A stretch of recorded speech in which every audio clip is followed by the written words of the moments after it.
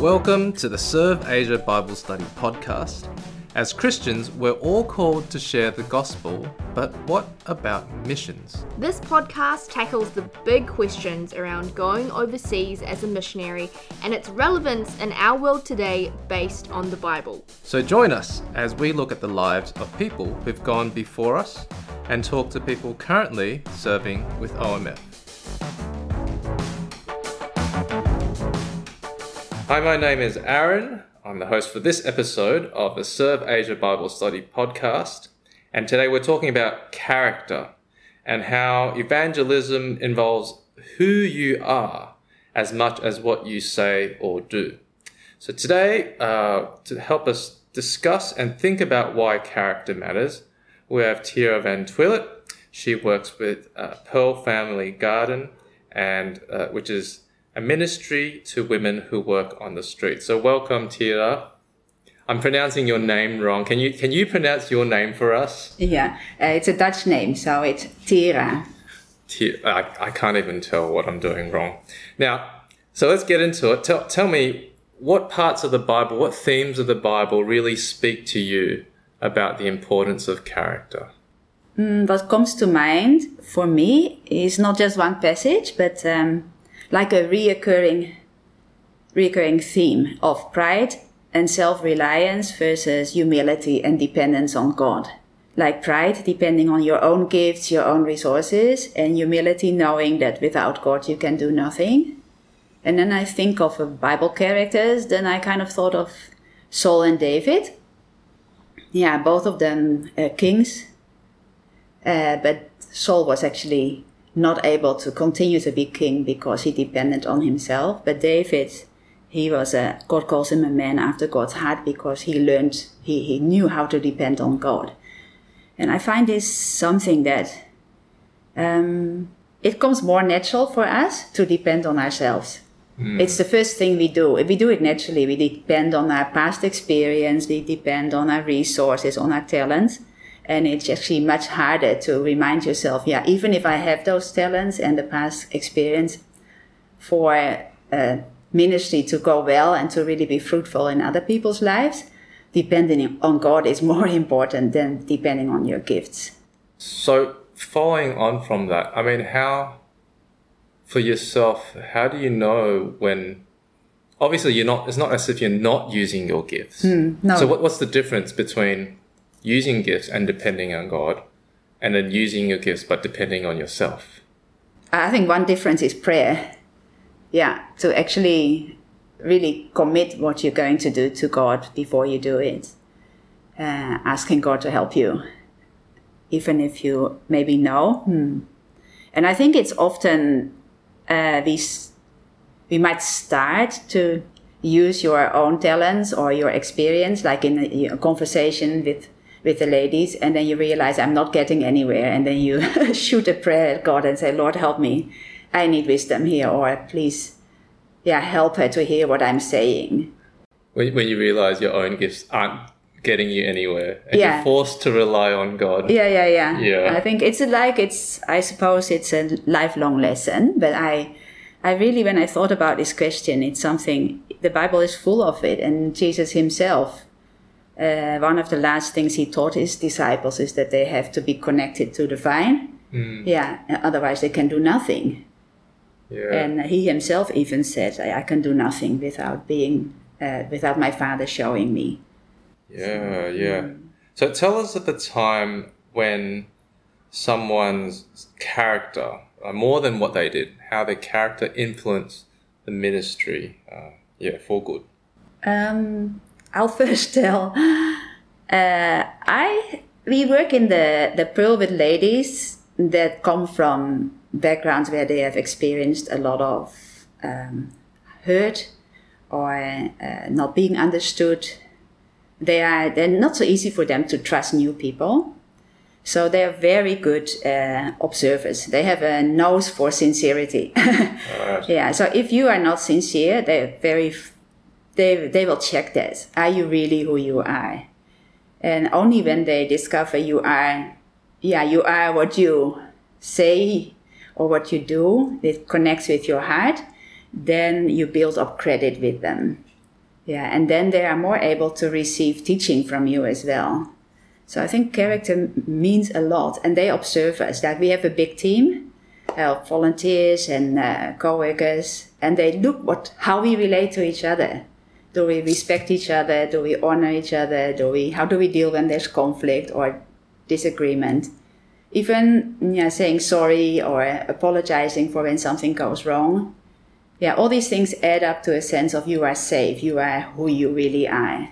And that's why I dare to open up to you. I mean, on the other side of the coin, you could say, like, what if someone says, you just need to tell the truth. Like, without the truth, people won't know God. So if someone says that the truth is more important than the person who brings that truth, that message, like, what would you say? Well, there is some truth in that. And at the same time, I agree and I don't agree.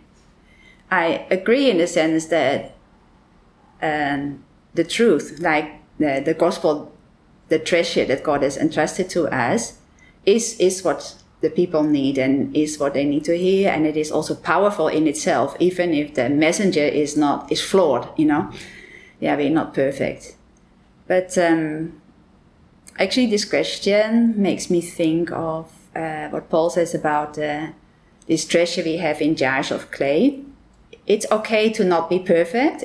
It's okay to have, not to have your flaws, I suppose, but also to have your brokenness. You don't need to be perfect. And in some way, being true about your weaknesses and about your struggles makes it easier for others to hear the message that you want to convey to them. So I think even our brokenness, our humility, our acknowledging of these things helps people to receive the message from us.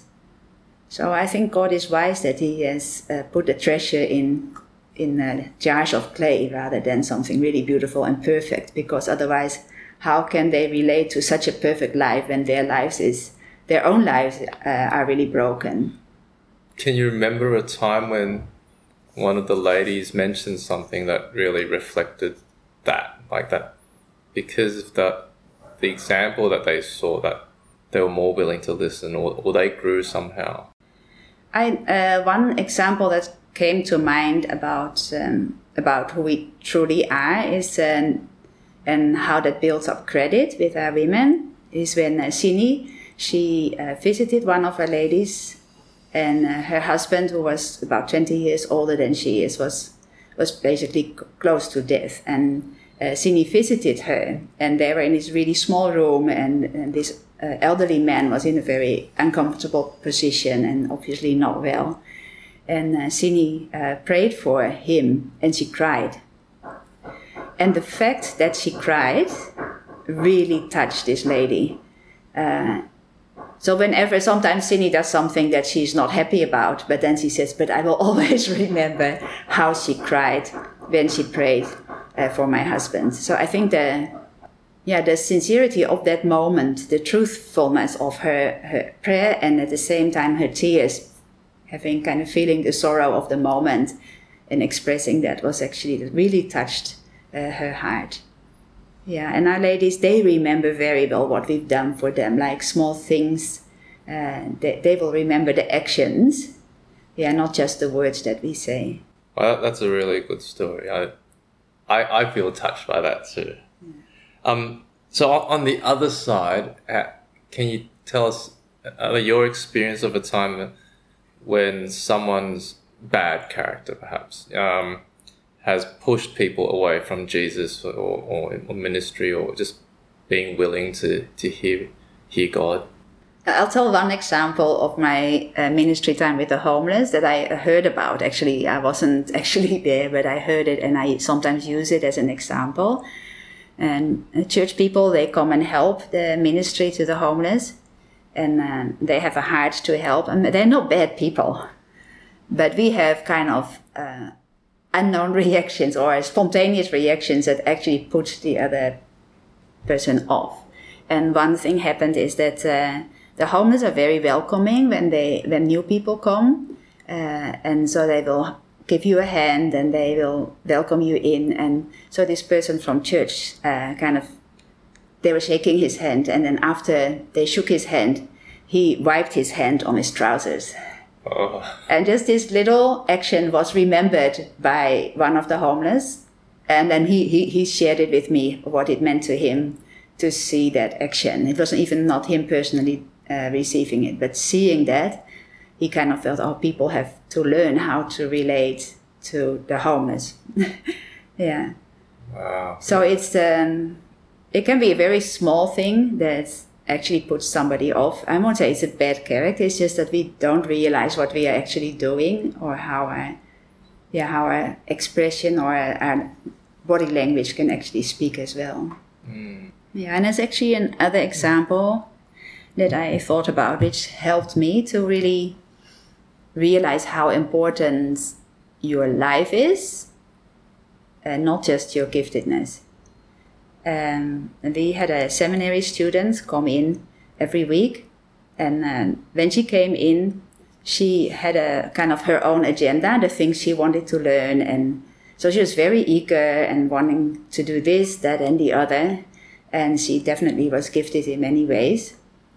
But because of her eagerness and her own agenda, she wasn't actually hearing what others were saying. So very soon, people on the team, or even the women, they kind of closed up rather than opened up to her. And one example that was very clear to me is she came and lived with me every week, stayed overnight. And then at that time I had a lady living with me, one of the ladies. And I thought, oh, maybe it's good if she can do Bible study with her when she comes and stays with me. And so she did. And she was basically a very kind of teacher-student style. Yeah, and top down. And after the first session, that was it. She was never able to do Bible study with her again. And it's part of my fault as well, my inexperience, because I should have given them more time to get to know each other and then ask her to lead a Bible study. But it showed me that your life and your attitude are very important. Yeah, and that a trust lost is very hard to re-win. Yeah, so it's really worth starting slowly and learning and understanding the other person before we kind of think that we can actually give them some input. Yeah, it's interesting you mentioned how the attitude and how that is part of your character, isn't it? So do you, whether it's this intern or anyone else, can you recall a time when, perhaps someone has done something, their character has kind of pushed people away, but then they've grown from that and maybe they've recovered trust? Or Yes, I think our women are interesting because in a sense they're very much themselves. Yeah, so if they've lost trust with somebody, they might actually come back to you after a year or later and really say, I'm not able to trust you. And then that is an opportunity for us as co-workers to reprove that we truly care about them. Yeah, so I suppose it's the relationships are like that, aren't they? You disappoint each other, and then there is a new opportunity to show that you do really care. Yeah, and our women, because we are together long term, we're not just there, they just don't come in just once, they keep coming. So the relationships are really important. Yeah, and to restore relationships is really important. I saw in the Bible study guide the Bible passages, and one of them is Jesus calling the disciples. And I thought, oh, it's interesting. He picked out not necessarily the most promising characters. Yeah, and I think that's assurance. Yeah, we don't have to be perfect. And he promised them, he said, I will make you into fishers of men. And I think basically he says, come and follow me. So I think with God is able to make any one of us who's willing to just follow and learn from Jesus. God is able to make us into fishers of men, whoever we are and whatever character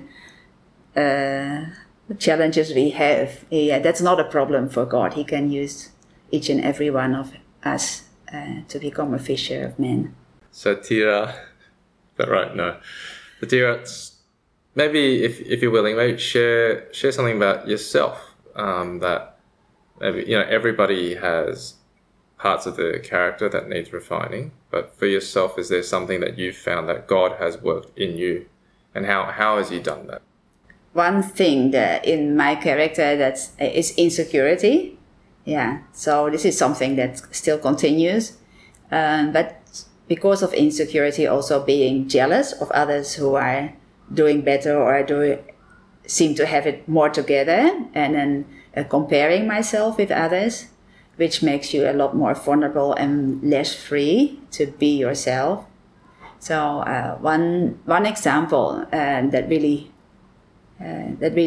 sticks with me is when we were doing the homeless ministry. I worked with a Japanese missionary, and she, Japanese, small, and they're very kind of polite, and the men in the homeless ministry just adored her, and here am I, this awkward, tall Dutch missionary, very different. So working together and, for instance, leading worship or leading the Bible study, she had a way of connecting with them, and for me that was much more harder for me to do so. So, I think at one time I was leading the worship, and then one of the men just very clearly during the worship even said out loud that he liked her better than me. It was very painful, and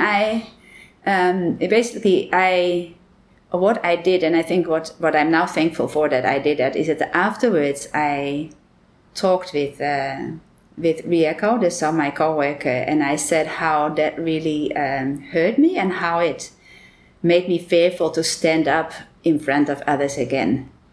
And we prayed for it together. She prayed for me. Yeah. And I think that was really powerful, to be honest about how you were challenged or hurt, and then to have somebody who is actually the one that you are comparing with actually praying for you. Yeah, and I think this is really important, because ministry is basically fighting the enemy, and he knows where our weaknesses are. So he will shoot his arrows where you are most vulnerable, and he did a good job that evening. But because I told her and she prayed for me, he basically lost. Yeah, and I think this is, I've seen this happen again and again also with other co-workers, that when you see that somebody is vulnerable in a certain area and discouraged, to actually realize it's not just the people who are against it, it's actually we have an enemy who's wanting us to stop and to give up. Yeah, but God wants to do both the healing and to make us fruitful.